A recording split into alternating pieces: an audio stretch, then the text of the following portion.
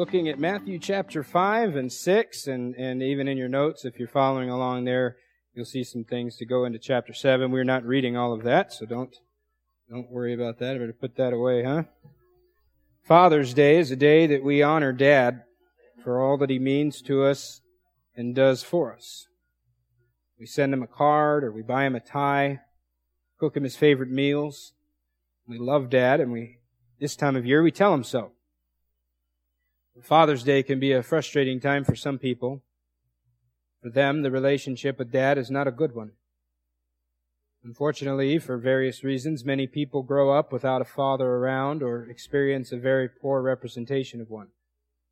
Memories of what a father is are not happy ones for them, and many have an inaccurate understanding of what being a father means because of them. If you had the privilege of being in a home with a good father around, one who cared for you, one who taught you how to do stuff, held you, played with you, provided for you, be very thankful for that, man. Because not everyone knows what that's like.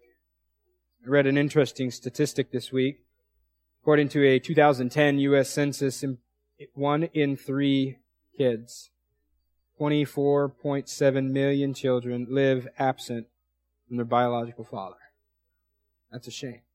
1 in 3 kids don't know who Dad is, don't have an active relationship with him. Regardless of what your experience has been, and consequently what your understanding of a father is, there's one Father who is everything that a father should be. Our Heavenly Father is the perfect example for every man who holds the title of Dad.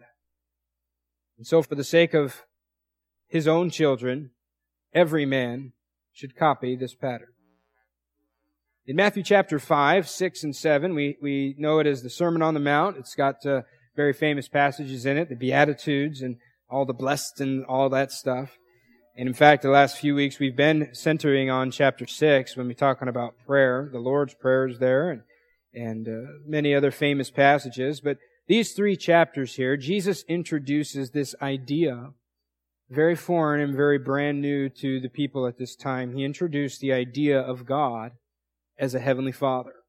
If you do a search for the word Father in reference to God, it doesn't appear until chapter 5.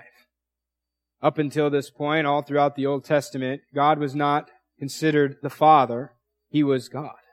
He is, as the song, God and God alone. I mean, very high and reverent and come and take your shoes off. This is holy ground relationship.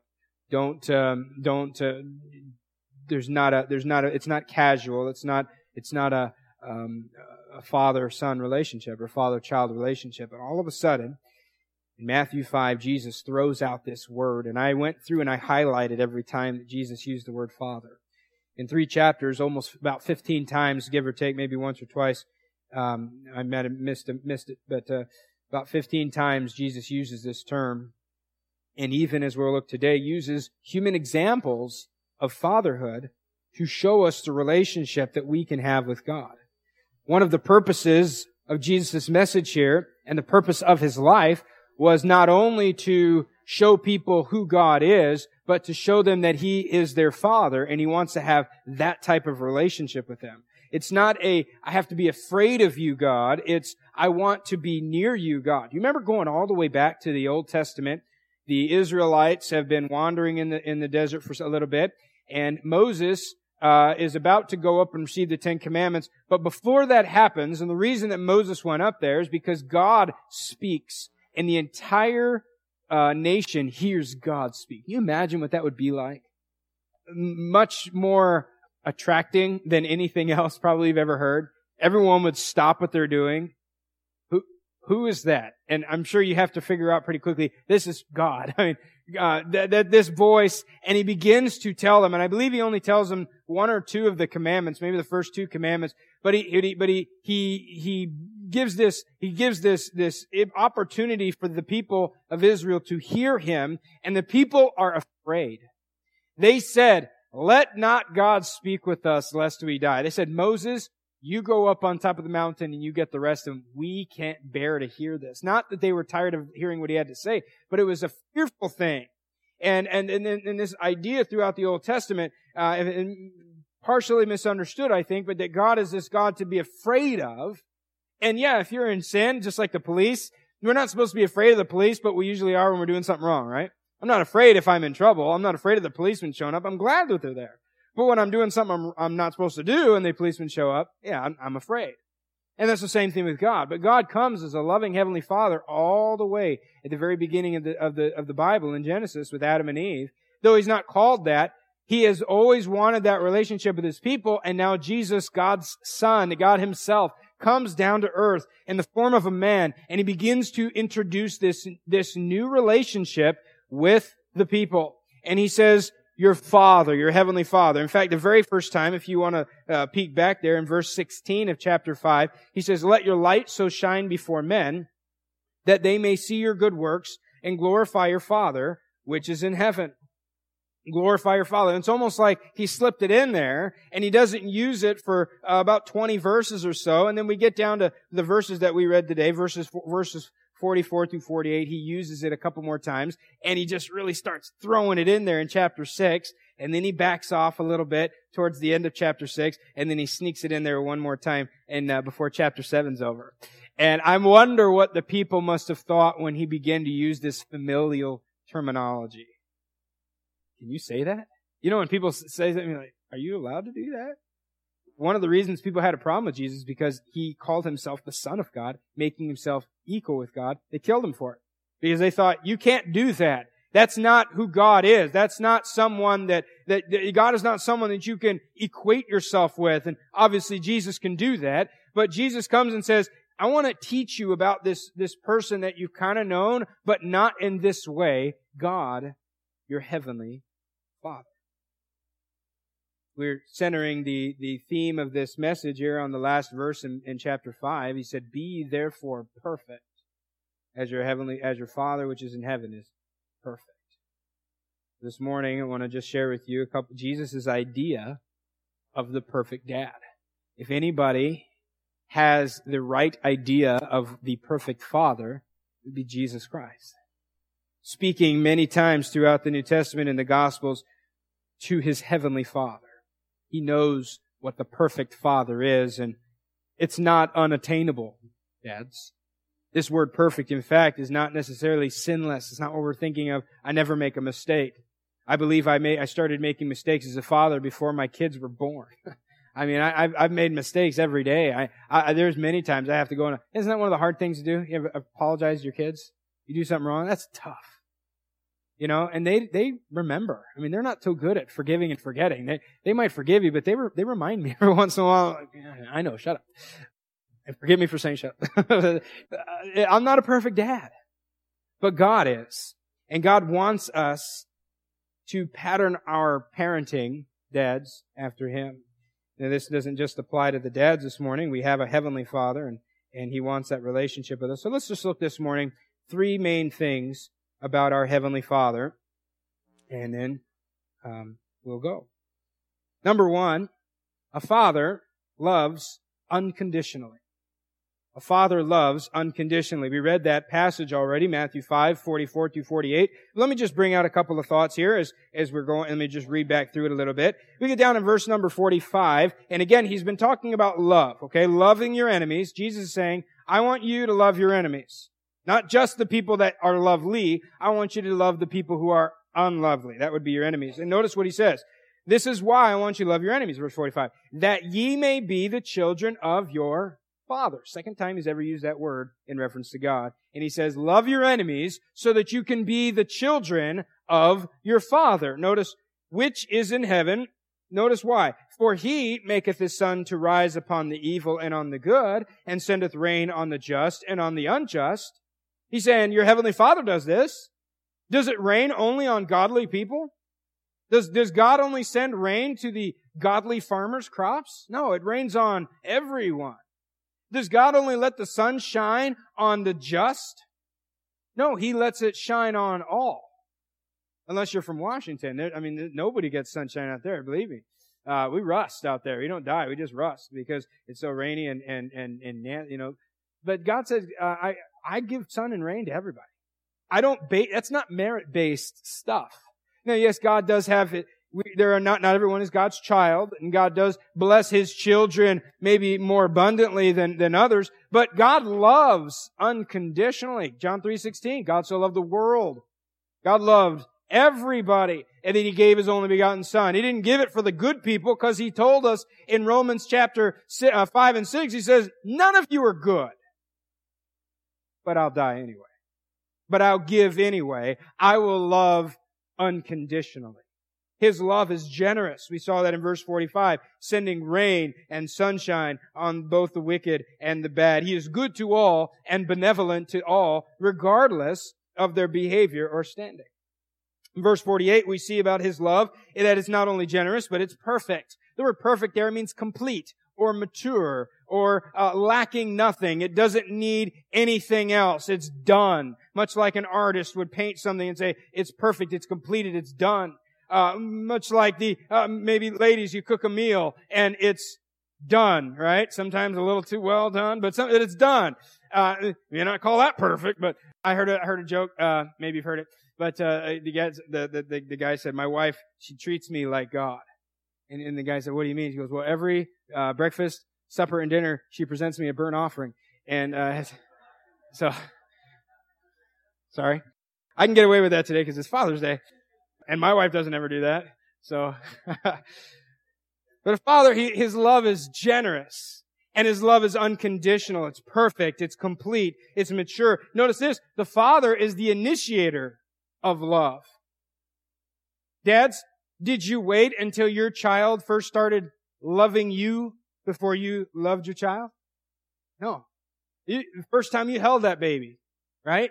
Maybe you put your hand on your wife's belly and felt the baby move. I know some guys get weirded out by that, and it is kind of weird. It looks like an alien inside there, moving all around. But whatever, that you started loving that child well before that child could express any love back to you. In fact, you knew that child is going to disappoint me one day. That child is going to break my heart eventually one of these days. That child is going to hurt me in a way that child will never understand. How do we know that? Because we did it to our own fathers at one point or another. There was ups and downs with our own father relationship, and we know I have a child, and this child is going to give me the highest of highs and take me to the lowest of lows. And I love you anyway. That's a father. And before that child could ever say, I love you, Dad, or, some garbled sense of that, you loved that child. Because you are the initiator of that love. I wrote it in your notes, 1 John chapter 4 and verses 7 to 21. We won't take the time to read that right now. But he talks about all the love of God, teaching us things like, we understand what love is because God is love. Not that God has love to give, but God is love itself. Everything that we know about love, we know because God exists. If God were to die, so would love. If there were no God, there would be no love, because they're one and the same. It says that we love God, not because He first loved us, or not because we love Him, but because He first loved us. The reason that I love God because I'm a good Christian. No, you love God because God loves you back. God loves you first. He was the initiator of that. And so a father's love is unconditional. As fathers, we are to love as God loves. Unconditionally. Generously. Completely. That's not it. He goes on in chapter 6 and he begins this, what we know as the Lord's Prayer, and a lot of teaching on prayer, and we spent a lot of time with this, and I actually hadn't planned on being in this passage this week, but it worked out so beautifully, and there's a whole lot more to it than prayer. Isn't that neat? When you study God's Word and you study the same spot over and over again, there's still stuff there. Like, I didn't know that was there. When did you add that? And I got an updated version. God must have changed, nope, seconded it. No, it's still there. It's been there the whole time. I haven't seen it. Chapter 6 and verse number 1, he begins to talk about relationships. Now, let me try to explain that to you so you can see it the way that I'm seeing here. But the father teaches his children about the importance of relationships. Number one, relationships with himself, but a relationship with other people. He's going to talk about three main things for the first 18 verses. He's going to talk about praying. He's going to talk about alms, which is giving, like charity. And he's going to talk about fasting. These are three spiritual works that we would do, and it's done, and it has to be done with the proper motive. But what God is teaching here is the relationship with Himself, praying, giving, fasting. But He's also, some of those things happen to be done. If I give, I'm giving to you. If I'm going to give an alms, you're going to benefit from that. And so He's teaching about that relationship laterally as well as vertically, and this is what a father does. A father, number 2, cultivates relationships. Number 1, he does that by knowing his children. Look at these. With that phrase in mind, let me read some verses to you and think about how a father knows his children. Verse number 1, take heed that you do not your alms before men to be seen of them. Otherwise you have no reward of your Father which is in heaven. Therefore, when thou doest thine alms, do not sound a trumpet before thee, as the hypocrites do in the synagogues and in the streets, that they may have glory of men. Verily I say unto you, they have their reward. But when thou doest alms, let not thy left hand know what thy right hand doeth. Now, up to this point, he's just been saying, do it secretly. You don't need to be walking around. Hey, everyone notice I want to present this $1,000 check to, Gordy. I'm a good guy. He says, no, do it so sneaky that your right hand didn't even know that your left hand did it. Like in marriage, you're like, you find out the wife did something, you're like, did you do that? What did we send them? You go to a party and like, oh, you're welcome. What is it?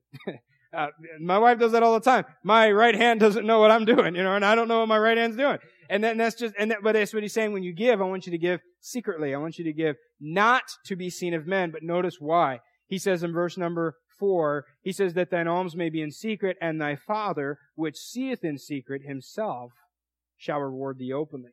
He goes on in verse number 6 to say the same thing about prayer. Thy Father, which seeth in secret. He continues in verse number 18 with about fasting, saying the same thing. Thy Father, which seeth in secret. God is a God who is very intimately involved with His children. He knows His children. He knows because He spends time with them. In fact, He dedicates several verses here to teaching us how to talk back to Him because He wants to spend time together. And He says, let me teach you how to pray. Let me teach you how to come and talk to me. And for the last several weeks, we've been looking at how simple and how easy it is supposed to be for us to just come to God and talk. Because God simply wants to spend time with us as we look back the very first week we talked about this, because that's when God can change me. He spends time with His children. He watches and He observes His children. He is intimately involved in their lives. He's not preoccupied or distracted running the world, keeping the earth spinning, keeping the seasons on cycle, and worried about what's going on in the Middle East. He knows about me in my little part of the world, in my house. God sees me all the way in my deep, dark prayer closet where no one else sees me. No one else knows what I'm doing in there. No one else hears me. And God says, I'm there. I'm watching. I'm listening. I'm enjoying you. And I'm understanding who you are as a person. That's a father. That's not only our Heavenly Father's action, that ought to be the actions of every father in the room. You ought to know your kids. Spend time with them. I know you're tired and you get off from work and you're home, you punch in and then punch out. All right, it's time to get back home. And you know what? We want to sit back. It's dinner time. I want to sit back. I want to watch TV or play video games or just relax and do nothing. But you know what? I heard a great truth from a man, my church in Washington. He said, you got to clock back in when you get back home. In fact, for a long time, he would pull over to the side of the road on his way home from work and get himself ready to go home to his next job with his kids, because he didn't want to go home and be not there. He wanted to make sure his kids he was actively participating in being a dad. And that's what fathers are supposed to do. He is very connected to what's going on in his children's lives. As I said, he has a very intimate understanding of that. Not only does he know his children, but he rewards good behavior. Our Father rewards good behavior. He unconditionally loves everybody, but He rewards His children for their good behavior. Let me just show you one example. Verse number 1, it said, otherwise, the last part of the verse, otherwise you have no reward of your Father which is in heaven. He said it in the other verses that we just read in verse 1. He said it verse 4, verse 6, and verse 18. He says, if you do this the right way, you'll be rewarded openly. You'll do this secretly, you'll be rewarded openly. He said if you do it the wrong way, you'll get your reward. The hypocrites, they have the reward. They're seen of men. But if you do it my way, if you do it the right way, I will reward you. I have a desired behavior for you, child. I want you to live a certain way. And when you do it, and when you act that way, I'm going to bless you. That's what a father does. He cultivates the relationships, number one, by knowing his children, but number two, by rewarding their good behavior. Can you remember when you were a little kid and dad's approval was the only thing that mattered to you? It didn't matter if anybody noticed. If anybody else said good job, I'm going to hit that ball and I'm looking into the stands. I want to see dad give me a thumbs up.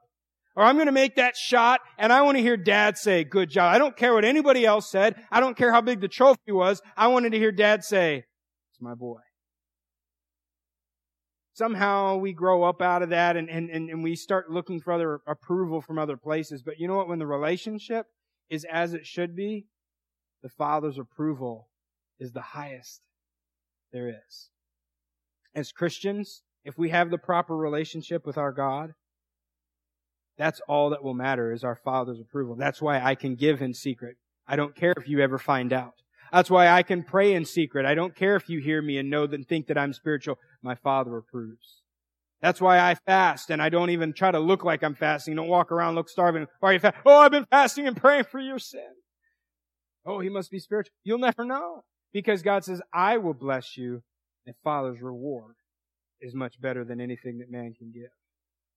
Number three, a father cultivates, not number three in your notes, but in letter C, I guess you should say. Father cultivates relationships by being accessible. In verse number 9, he taught us how to come and pray to him. Jesus taught us how to come and talk to our Heavenly Father. And with that proper relationship, 1 Peter 5:7, you can look at it in your notes later, I feel that I can come to him anytime with any problem, with any concern, with any thought. My dad in heaven is not too busy for me. Granted, I'm a man. I am not perfect. And there have been times when my kids have come to me and I said, not right now. I'm busy. And they know when not to come, and that's exactly when they come, right? But I'm not God, but God who is perfect and holy, no matter how busy he may be in heaven, I don't think God is busy and sweating up there, keeping things running. He just does it at his word. But every time I come to him, hey, it's good to see you. What's up? What can I do for you? He wants to hear. He is very accessible. And lastly, he cultivates relationships by restoring the broken ones. Verse 14 and 15, he teaches his children about forgiveness. He's in the Lord's Prayer, it said, forgive us our debts, we forgive our debtors. But then he says after that, he said in verse 14, if you forgive men their trespasses, your heavenly Father will also forgive you. He teaches us because in every relationship, there's going to be something that comes and strains it or breaks it. And he says, I'm going to cultivate these relationships with my children. I have a very special one-on-one relationship with each of my children. We are not one big blob. We are not one, the body of Christ. We all make it up. God sees you individually, though. God knows you. He indwells you specifically. He loves you specifically, individually, and He knows everything there is to know about you. He knows you better than you know your own self. And God says that's what a father does. He knows his children, and he builds this strong relationship. But because he's dealing with fallible people, sometimes that relationship is broken. Ultimate broken relationship would be it in the Garden of Eden when we sinned. We in Adam sinned and committed trespass against God, and what did He do? He repaired it. He said, I have made a way for you to come back to me by coming to you. He initiated love. He even initiated forgiveness. Always be ready to restore the relationship, Dad. They're gonna do things that we don't like. They're gonna break our hearts. They're going to go against our wishes. Always be ready. Like the prodigal son's father. No, he didn't go chase him down, drag him back home. He let him go. But from day one, he had been fattening up a calf. He had a robe and a ring and a pair of shoes set aside. And he was waiting on the front porch. Because when he came around, he said he saw him coming. He ran to him. He didn't make it hard. He was ready to forgive.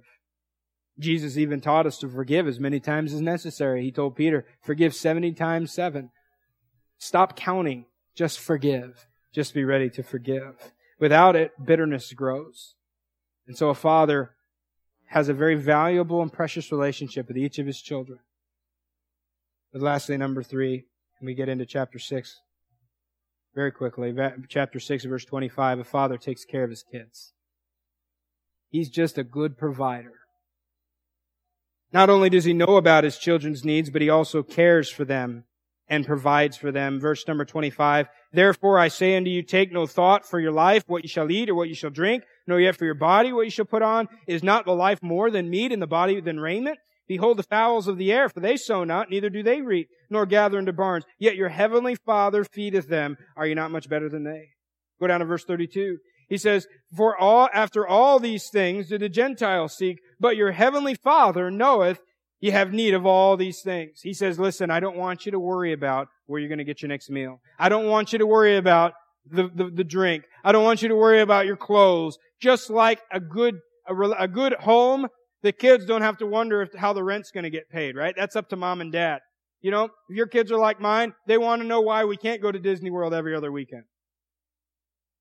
We just get on a plane and go, right? It takes a little bit more than that. Some planning and a whole lot of money, right? I don't make my kids worry about that. I don't make them have to figure out, all right, well, we're going to have to save and scrimp, so how are we going to do this budget, kids? I don't make that. That's up to me.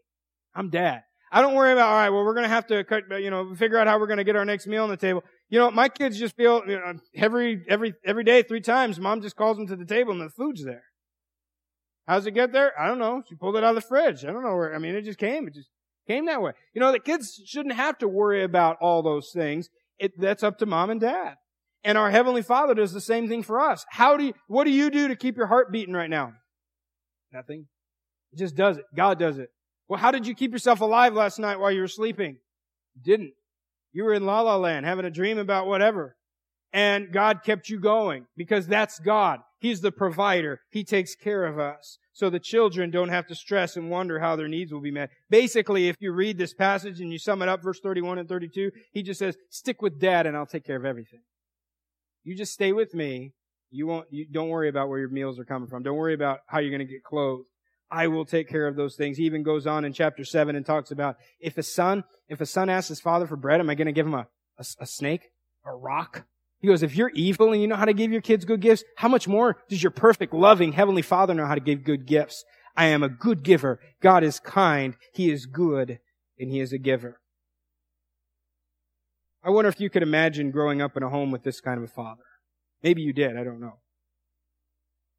A father who has this very close relationship with you. A father who knew you better than any other person alive. A father who knew the things that you loved, and He knew the things that you hated, and He knew what you preferred, and He knew what you didn't prefer, and just a man in your home who knew you. Now imagine if your kids had that opportunity. What if your kids had the opportunity to grow up in a home with a dad who had a close relationship with them? A dad who provided for them. And those are both important things. It's not enough just to pay for them and make sure. Sometimes we think, well, I'm just going to give them all the best things and I'm going to throw toys at them and they've got plenty of stuff, but what they really need is me. Before they need all the things I can give them, they need me. My relationship with God. I don't need all the things that God gives me. I need Him. With the giver come the gifts. I don't want just the gifts, though. I wonder if our kids would be able to grow up in a home like this. You know, you could have this relationship with a father, your Heavenly Father. You could make it happen for your own kids. I wonder if there's someone in the room this morning that doesn't know Christ as Savior. It means He's not your Heavenly Father. You read about this stuff and you're part of that. God blesses everybody, the rain on all, the sunshine on everybody, but you've never entered into that family. Did you know that God is still adopting children today? Jesus talks about being born again. He says, all you've got to do is believe it. All you've got to do is accept it. You don't have to earn it. You don't have to merit your way into it. In fact, you can't if you try. All you've got to do is accept it. come back to the Father, or maybe join the family.